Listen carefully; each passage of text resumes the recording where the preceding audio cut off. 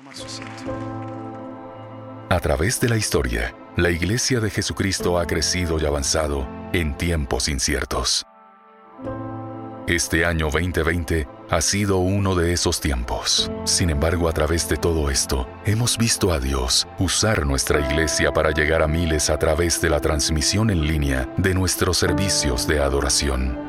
Dios ha bendecido a nuestra iglesia, pero sabemos que la Iglesia de Jesús nunca tuvo la intención de reunirse solo en línea. Ya es hora de volver. Nos necesitamos los unos a los otros, experimentar el compañerismo y el aliento de estar juntos de nuevo, volver a servir a Dios y a los demás. Necesitamos estar unidos nuevamente en familia. Necesitamos estar juntos. Jesús nos dijo que somos luz del mundo y la sal de la tierra. Por eso nos diseñó para ser su iglesia imparable. Es hora de reenfocarnos en esa misión para la que Dios nos creó.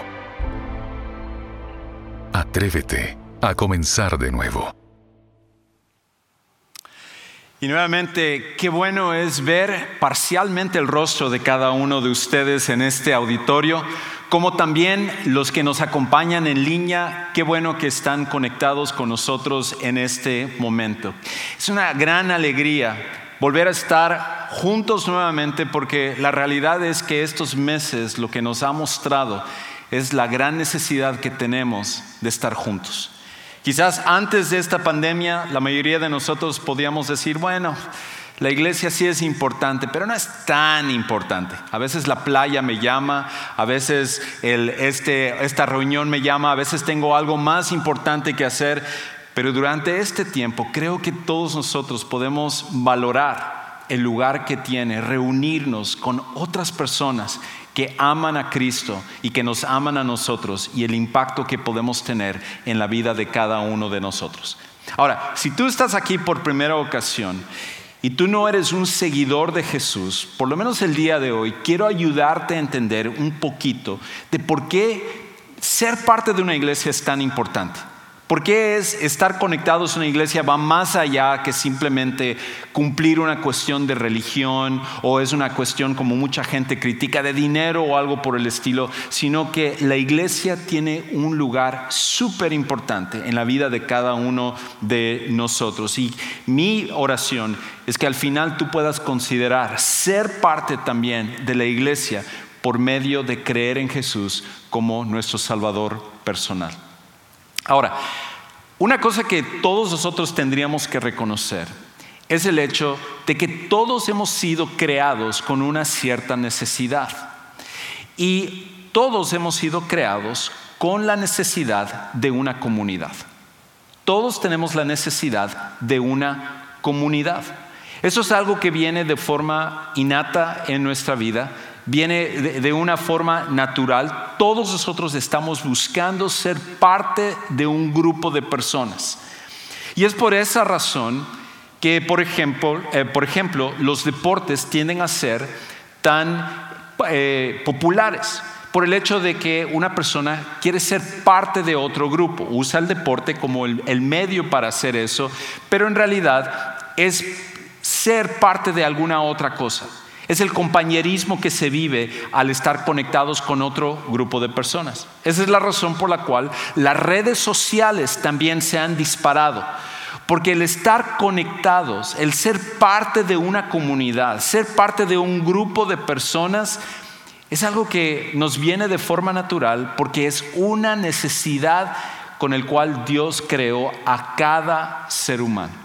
Un ejemplo de eso es algo que estuve leyendo que sucedió justo durante esta pandemia. Y resulta que a medida que los niños estaban regresando a la escuela, los jóvenes estaban regresando a la escuela, una gran mayoría de papás estaban en pánico porque no sabían qué iban a hacer para ayudar a sus hijos que iban a tener la escuela desde la casa. ¿Hay alguien aquí que ha estado así, como papás que dicen, oh, yo no sé qué voy a hacer, cómo ayudar a mis hijos con la escuela estando ellos aquí en la casa? Pues resulta que había una señora que vive en Knoxville, Tennessee, y el nombre de ella es April Law. Y ella lo que hizo fue reunir a un grupo de 10 amigos para que pudieran ayudarse a saber cómo tenían que llevar a cabo la educación de sus hijos, cómo iban a hacer para ayudar a sus hijos con la escuela y estando con la enseñanza en la casa y los libros y la tarea y todas las cosas que los padres normalmente no tienen que preocuparse más que vestir a sus hijos, asegurarse que sus hijos lleguen a la escuela y que regresen de la escuela. Y lo interesante es que en cuestión de apenas unas semanas, ese grupo de 10 familias, 10 padres que se habían reunido para apoyarse y decirse: esto me está funcionando, esto no me está funcionando, esto lo puedes hacer tú, esto no lo hagas. Resulta que el grupo explotó y se convirtió en un grupo de 2,000 familias en cuestión de semanas. Y lo que ella cuenta, le entrevistan en un canal de televisión, ella dice es que nos necesitamos los unos a los otros.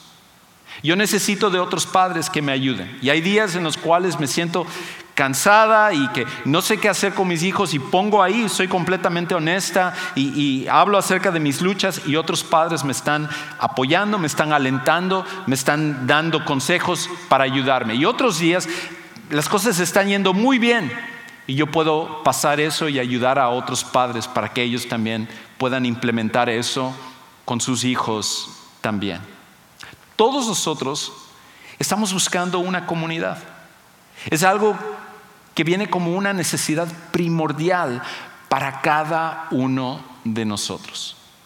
Pero sobre todo en este tiempo de pandemia, donde hemos tenido que estar aislados, donde hemos tenido que estar en cuarentena, y de alguna manera estando en nuestras casas al principio, creo que muchas personas decían: qué chévere estar aquí en la casa y no tener que ir a la oficina, no tener que ir a este trabajo. Está bien por un momento, son como unas mini vacaciones, pero a medida que fueron pasando los días se fue convirtiendo en algo mucho más difícil, mucho más pesado para la gran mayoría de nosotros. Y ya que terminamos de contar todos los cuadritos del techo de nuestras casas y nuestros cuartos, y ya la casa se estaba haciendo demasiado pequeña para nosotros y todo, las redes sociales se convirtieron como en una forma de tratar de mantenernos en contacto. Pero para otras personas, el mantenerse aislados fue la forma en la cual iban a poder enfrentar toda esta cuestión de la pandemia. Y algunos todavía prefieren estar de esa manera. Y tengo que decir, para aquellos que, por ejemplo, han escogido todavía no estar aquí de forma presencial, que nos están acompañando en línea y todo, para nada hay algo que yo criticaría acerca de eso. Sé que algunos, por cuestión de salud, por cuestión de otras cosas, todavía no están listos para regresar. No me refiero a este tipo de personas. A los que quiero de alguna manera dirigirme es hacia aquellas personas que dicen: yo no necesito ya la iglesia. Yo no necesito ser parte de la comunidad cristiana que conozco como la iglesia. ¿Por qué? Porque al final yo estoy bien como estoy. Puedo escuchar mejores predicaciones que Juan Carlos. Puedo no tener que lidiar con las personas y escuchar mis videos de adoración y alabanza, y puedo ver lo que yo quiera. No necesito de otras personas. Y eso es lo que nosotros tenemos que reconocer. Si somos completamente transparentes, si somos completamente honestos, toda esa forma de pensar de que no necesito de otras personas viene por una cosa, y es por nuestro orgullo. Al final, la razón por la cual pensamos que no necesitamos de otras personas, que las otras personas es algo del cual nosotros podemos vivir sin ellas, al final es por cuestión de nuestro orgullo. Y esta es la cosa, que el orgullo o nuestro orgullo nos lleva a aislarnos en vez de conectarnos. Nuestro orgullo nos lleva a aislarnos en vez de conectarnos. La idea de decir, yo no necesito de otras personas, yo no necesito que otra gente esté en mi vida, yo estoy bien así como estoy. Cuando yo quiero sintonizo, cuando no quiero no sintonizo, cuando yo tenga tiempo, cuando no tenga otra cosa más importante que hacer. Al final, toda esa idea va exactamente contraria a lo que el cristianismo es. Nosotros nos necesitamos los unos a los otros. Y en una comunidad cristiana necesitamos estar conectados porque tu vida es importante para mi vida y mi vida es importante para tu vida. Y al final, cuando nosotros escogemos aislarnos, no por cuestión de salud, no por cuestiones que son buenas razones, sino que simplemente para poder continuar viviendo nuestra vida como nosotros queremos, aislados de los demás, al final eso es una cuestión de nuestro orgullo personal. Y lo que es interesante es que en el pasaje que vamos a ver el día de hoy, que se encuentra en el libro de Romanos, capítulo 12, el apóstol Pablo, cuando estaba comenzando la iglesia, él da instrucciones con respecto a cómo los cristianos necesitan comportarse. Ahora, si tú no has leído el libro de Romanos, yo te aconsejo, te motivo a que así tú lo hagas. El libro de Romanos es uno de los libros más profundos que han sido escritos, no en la Biblia, sino en la historia. Y la manera en la cual cuenta todo el plan de Dios, desde el capítulo 1 hasta el capítulo 11. Uno, al terminar el capítulo 11, no tiene otro remedio más que caer de rodillas y decir, gracias Dios por todo lo que tú has hecho y por tu amor tan inmenso hacia mí y hacia los seres humanos. No lo merecemos, esto es solamente gracias a ti. Y terminando ese capítulo 11, donde Pablo va desglosando todo el plan de Dios y todo lo que Él ha hecho desde el principio, desde la creación, desde los que Él creó a Adán y Eva y los primeros seres humanos, y la manera como mandó a Jesús a morir por nuestros pecados y todo lo que Él hizo y todas las implicaciones, llega Él entonces al capítulo 12. Y en el capítulo 12 es donde Él habla acerca de la práctica.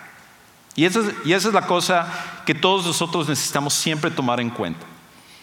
Tu teología solamente sirve hasta el punto en el cual puede cambiar tu vida. Yo soy un amante de la teología, pero la verdadera teología, la teología que es profunda, es solamente aquella que cambia tu vida, no que es solamente información en tu mente. Y Pablo, por esa razón, después de hablar acerca de todo lo que Dios ha hecho, lo conecta con la manera en la cual esto debe de cambiar nuestras vidas. Y es muchas veces lo que aquellos de nosotros que tenemos más tiempo de ser seguidores de Jesús, tenemos la tendencia a hacer a un lado y solamente llenarnos de información, leer libros con información, pero no ver la manera como esto puede transformar nuestras vidas. Y la teología nunca fue diseñada simplemente para hacer información, sino para llevarnos a una vida de transformación. Entonces Pablo, en el capítulo 12 de Romanos, comienza hablando de varias cosas, pero lo que se me hace tan interesante es que dentro de esta perspectiva de la transformación, habla acerca del papel que tiene ser parte de una comunidad de seguidores de Jesús, ser parte de una comunidad cristiana. Porque no puedes crecer espiritualmente, no puede haber una transformación real y genuina cuando no estamos conectados, cuando no estamos siendo parte de la vida de otras personas que están siguiendo a Jesús. Entonces escucha cómo él lo dice en el versículo 3. Romanos 12:3, él dice esto: porque en virtud de la gracia que me ha sido dada, digo a cada uno de ustedes que no piense de sí mismo más de lo que debe pensar. ¿Por qué pensamos más de lo que debemos de pensar? Cuando nosotros somos orgullosos, cuando pensamos que todo gira alrededor de nosotros. Y el orgullo es algo con el cual todos batallamos. No hay uno solo de nosotros que podamos decir, caramba, yo ya llegué a un nivel de humildad del cual estoy súper orgulloso. O sea, esa es la completa contradicción. Todos nosotros batallamos con el orgullo. Y Pablo dice, miren, dentro de la comunidad de la iglesia, dentro de la comunidad del cuerpo de Cristo, ninguno de ustedes tenga esa forma de pensar, de decir, yo no necesito de nadie. Yo estoy bien. Las personas que necesitan estar conectados, las personas que necesitan regresar a los servicios y todo, es esa gente que está tan mal, que es tan pecadora. Esa gente lo necesita. Pero yo estoy bien.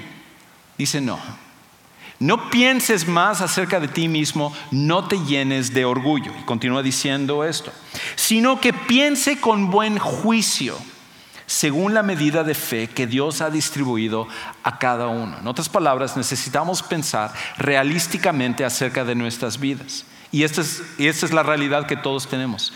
Tú tienes debilidades en tu vida y yo tengo debilidades en mi vida. Y parte de ser miembro de una comunidad cristiana es que podemos ayudarnos en nuestras debilidades.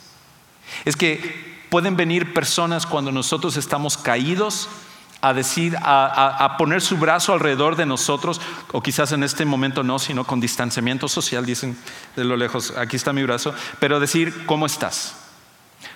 ¿Cómo te está yendo? ¿Cómo vas con esta situación? Sepas, estoy orando por ti.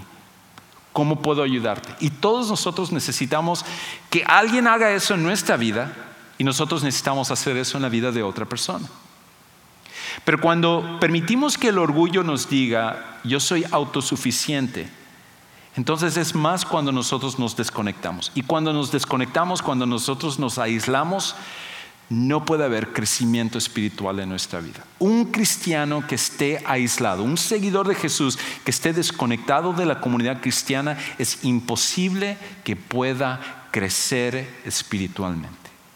Y por eso Pablo lo primero que hace es que ataca el orgullo, porque esa es la raíz de hacernos pensar que no necesito de otras personas. Y eso es tan prevalente hoy en día, donde cualquier cosa que nosotros querramos está a nuestra disposición en cualquier momento. Redes sociales, ordenar algo en Amazon, no tengo que ir a la tienda, me va a llegar a mi casa. Vivimos en una sociedad donde se nos alimenta nuestra individualidad y autosuficiencia. Pero eso tiene un lado peligroso. Cosas buenas, pero tiene un lado peligroso. Y Pablo nos dice, aquellos de nosotros que somos seguidores de Jesús, que esto no puede ser parte de nuestra vida. De hecho, una de las cosas que nosotros necesitamos hacer es entender esto, que en una vida en comunidad crecemos, pero en una vida de soledad retrocedemos. En una vida de comunidad crecemos cuando hay otras personas que son parte de nuestra comunidad y nos retan y nos dicen, ¿sabes qué, Juan Carlos? Noto que esto que dijiste no estaba bien. Noto que te estás volviendo impaciente. Noto que necesitas empezar a trabajar sobre eso. Cuando alguien hace eso, cuando hacemos eso los unos hacia los otros en una comunidad de personas que nos amamos y que somos honestos y transparentes, eso lo que produce es crecimiento. Pero cuando nosotros nos aislamos, cuando estamos solos, vamos a retroceder. Vamos a retroceder. Esto sucede en cualquier cosa, no es solo una cuestión de iglesia, es un principio que Dios ha creado en todos los aspectos. Y por eso, por ejemplo, para conectando sobre todo para los hombres, aunque las mujeres yo sé les gustan los deportes, pero los hombres, por ejemplo, la mayoría de nosotros nos encantan los deportes y nos encanta sobre todo el fútbol, que es el único deporte que realmente es celestial, ¿verdad? Bueno. Y el equipo que Dios más favorece es el Barcelona. Yo creo que todos sabemos eso. Creo que lo leí en algún lado, no me acuerdo dónde lo leí. Pero bueno, la cuestión es esta. Si tú has seguido los noticieros, una de las noticias más grandes que se ha dado ahorita es la situación de Lionel Messi. Y tengo que decir, ese es mi jugador favorito. Lo he seguido desde hace tiempo y me encanta ver cómo juega. Y desde mi perspectiva, no quiero debatir contigo con respecto a eso, a lo mejor no vas a venir al final y quiero hacerte una pregunta teológica. ¿Realmente crees que Lionel Messi? No. Ok. Entonces, desde mi perspectiva, Lionel Messi es el mejor jugador del mundo. Y sin embargo, en los últimos años no ha podido ganar ni un solo trofeo, ni un solo campeonato, a pesar de que este hombre tiene una habilidad para jugar el fútbol de una forma increíble. Y la razón por la cual eso sucede es porque aunque él pueda ser un jugador tan habilidoso, puede ser un jugador tan dotado, necesitas de otro grupo de personas para poder ganar. Y si eso sucede en el deporte con un Lionel Messi, eso mismo sucede en tu vida y en mi vida, pero con respecto a algo más importante que el fútbol, que es la vida. Y por eso no importa qué tan inteligentes podamos ser, no importa qué tanta educación podamos tener, no importa lo dotado que podamos ser, necesitamos de otras personas en nuestra vida. Y cuando esas personas están en nuestra vida, nos ayudan a crecer en vez de retroceder. Ahora, esta idea no es nueva ni es novedosa. Esto es algo que los primeros seguidores de Jesús entendían. Inclusive, hay una generación que se les llamaban los padres de la iglesia. Y estos padres de la iglesia vivieron prácticamente en esos primeros 100 a 150 años después de los apóstoles de Jesús, los que fueron los discípulos originales de Jesús, los 12 discípulos que fueron los más famosos. Ellos, que eran discípulos, que significa seguidor, se convirtieron en apóstoles, que significa enviados con autoridad. Y ellos tuvieron sus discípulos, y sus discípulos se les conoce como los padres de la iglesia. Y esos padres de la iglesia escribieron muchos libros y muchas cosas acerca del cristianismo. Y hay uno de ellos que se llamaba Basilio. De hecho, se le apodaba Basilio el Grande.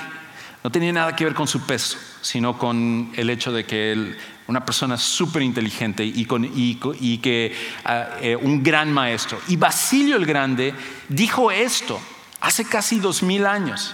Escucha cómo él lo dice. Cuando vivimos nuestras vidas en aislamiento, lo que tenemos no está disponible y lo que nos falta no es accesible. Es algo que él entendía y los primeros cristianos entendían también. Es muchas veces lo que nosotros nos olvidamos. Cuando somos parte de una comunidad, lo que yo tengo, los dones que Dios me ha dado, la preparación o cualquier cosa está a tu disposición. Y cuando no estoy conectado y lo que tú tienes está disponible para mí. Pero si no estamos conectados, nos estamos perdiendo de lo que son tus dones, tus talentos, tus habilidades, tu manera de ser, como también la mía. Y cada uno de nosotros. Y por esa razón, cuando somos parte de una comunidad cristiana, donde no somos perfectos, donde vamos a fallar, yo seré el primero en fallar, donde cada uno de nosotros vamos a errar, pero vamos a tratar de amarnos y pedir perdón y continuar adelante. Dios usa eso para que nosotros entonces podamos crecer en vez de retroceder. Ahora, Pablo continúa entonces y nos da un principio más, y después de esto daré uno más y terminaré. Escucha cómo él entonces continúa diciendo en el versículo 4. Pues así como un cuerpo tenemos muchos miembros, pero no todos los miembros tienen la misma función, así nosotros, que somos muchos, somos un cuerpo en Cristo e individualmente miembros los unos de los otros. Y aquí hay varias cosas increíbles que Pablo habla. Y una comparación que le encanta a Pablo es el de decir que la iglesia no es un edificio, como muchas personas creen hoy en día.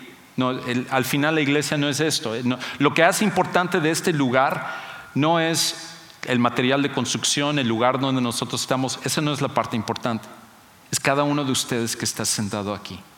Cada uno de nosotros, los que estamos en línea, los que estamos en este auditorio, somos la iglesia. La iglesia son las personas, no la locación. Y entonces Pablo le encanta comparar la iglesia con algo que nos ayude a entender cómo funciona. Y en 2 ocasiones en la Biblia, en este libro y en otro libro que se llama Primera de Corintios, él compara a la iglesia con un cuerpo. Y esto es importante porque nosotros podemos entender esto, porque cuando hay una parte de nuestro cuerpo, aunque sea pequeño, que está mal, eso es algo que afecta al resto del cuerpo, ¿verdad? Todos nosotros, no importa si tú resulta que agarraste y te cortaste mal las uñas y te cortaste un poco de más y tu dedo te está doliendo, es una parte muy pequeña, pero te está molestando todo el día. Es donde está toda tu atención. No le estabas poniendo atención hasta que pasó eso. Inclusive, es interesante de que de todos los huesos que nosotros tenemos en el cuerpo humano, los 3 huesos más pequeños que existen son el martillo, el yunque y el estribo, que son 3 huesos que nosotros los tenemos en los oídos. Y estos huesos son súper pequeños y están súper escondidos, no los vemos. Pero los 3 están fusionados de manera que estas sirven y funcionan de manera que permiten que todo el sonido que nosotros escuchamos, lo que tú estás escuchando en este momento, es por el funcionamiento de estos 3 huesos que tú nunca has visto, que tú no le pones mucha atención. De hecho, en el momento en el cual esos 3 huesos dejan de funcionar, 99.9 de los sonidos que tú escuchas lo dejarías de escuchar.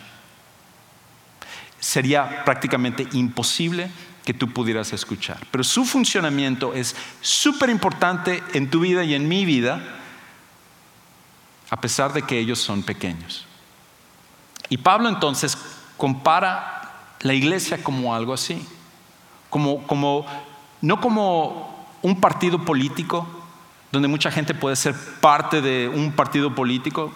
Yo sé, los partidos políticos son importantes, pero no es lo que al final va a cambiar la vida de una persona. Ser miembro de un club de deportes, o a lo mejor de algún tipo de hobby, a lo mejor ser parte de un grupo en WhatsApp o en Facebook, todos esos grupos tienen un lugar en nuestra vida.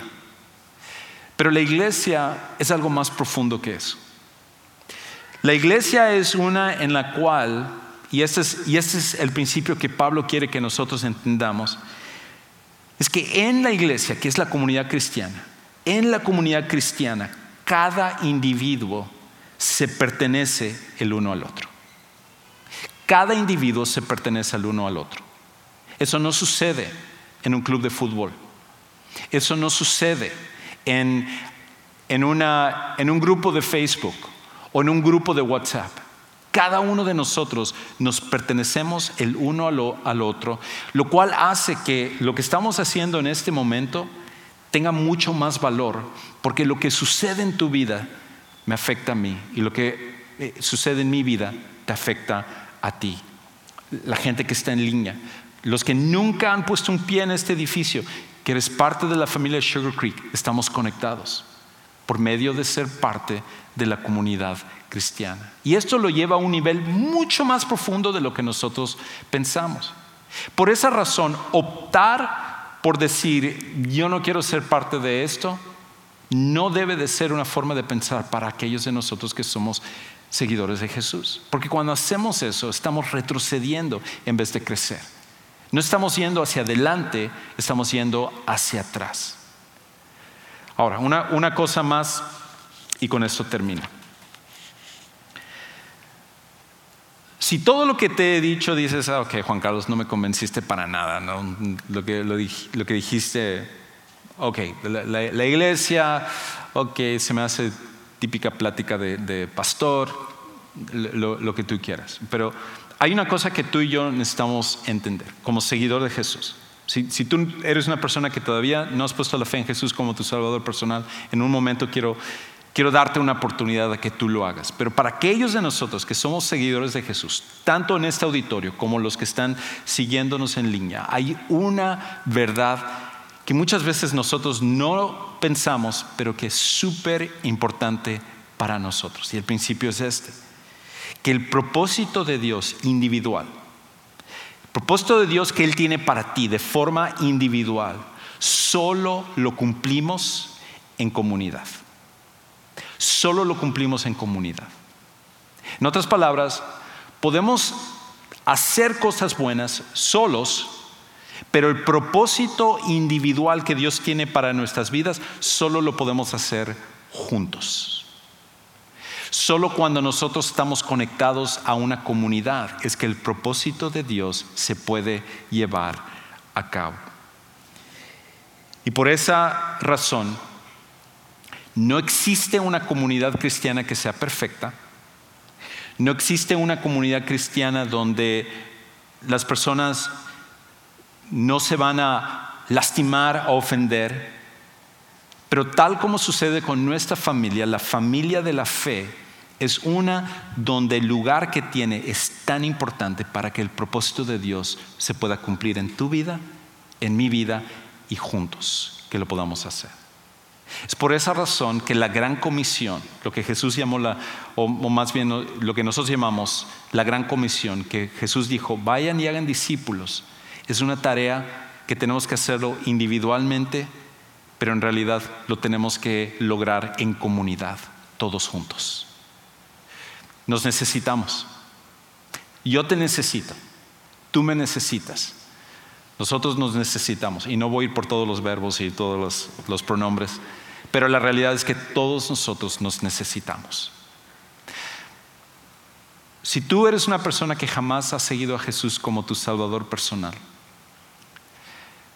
me encantaría poder trazarte la historia de la manera como la iglesia ha impactado el mundo. Quizás tú has escuchado en la universidad, en la escuela, en los noticieros, todo lo negativo acerca de la iglesia, pero la realidad es que muchas de las cosas, una gran mayoría de cosas que nosotros hoy valoramos en nuestra sociedad es el producto directo de lo que Dios hizo a través de la iglesia. Y todo esto viene porque hace 2000 años, Jesucristo siendo Dios, amó tanto a la humanidad que estuvo dispuesto a venir y sacrificar su vida para dar la oportunidad a que todos podamos ser parte de su comunidad, de su familia. Y cuando esto sucede, Jesús nos perdona de nuestros pecados, nos limpia y nos da un propósito. Quizás para ti tú nunca has tenido esa oportunidad, pero hoy tú lo puedes tener y nos encantaría ayudarte para que así tú lo puedas hacer. En un momento vamos a terminar el servicio, pero si al final tú quisieras platicar con alguien, me encantaría poder hacerlo. Aquellos de ustedes que están en línea, encantaría que se conecten con uno de nuestros líderes que está ahí en este momento para ayudarte a que tú puedas conectarte en línea. Para aquellos de nosotros que somos seguidores de Jesús, el siguiente paso para ti es esto. Únete a un grupo de conexión. Es por eso que nosotros formamos grupos que llamamos grupos de conexión. Y si tú no eres parte de uno de esos grupos donde se están ayudando a crecer y a sostenerse, tú necesitas ser parte de uno de esos grupos. Y de hecho tenemos un enlace en línea en este momento que es sugarcreek.net/grupos de conexión. Si tú vas allá, está toda la información para encontrar un grupo con el cual tú te puedes conectar, puedes ser parte de eso. sugarcreek.net/grupos de conexión. Únete a uno de esos grupos. Déjame terminar con una oración. Padre Celestial, gracias porque la idea de una comunidad cristiana, de una familia, vino de ti, no de nosotros, no porque nosotros somos muy inteligentes, sino porque tú sabías que esto es lo que nosotros necesitamos. Tú nos creaste con la necesidad de una comunidad, y la comunidad de seguidores de Jesús es la más profunda y la que todos necesitamos ser parte. Pido por cada uno de los que tanto están aquí como los que nos están viendo en línea, que puedan ser parte de nuestra comunidad de seguidores de Jesús o otra comunidad. Y aquellos que todavía no han conocido a Jesús como su Salvador personal, que puedan venir a tomar esa decisión y que a través de tu Hijo Jesús tú puedas cambiar de forma eterna sus vidas. Te alabamos y te bendecimos y te damos gracias por esto en el nombre de Cristo Jesús. Amén.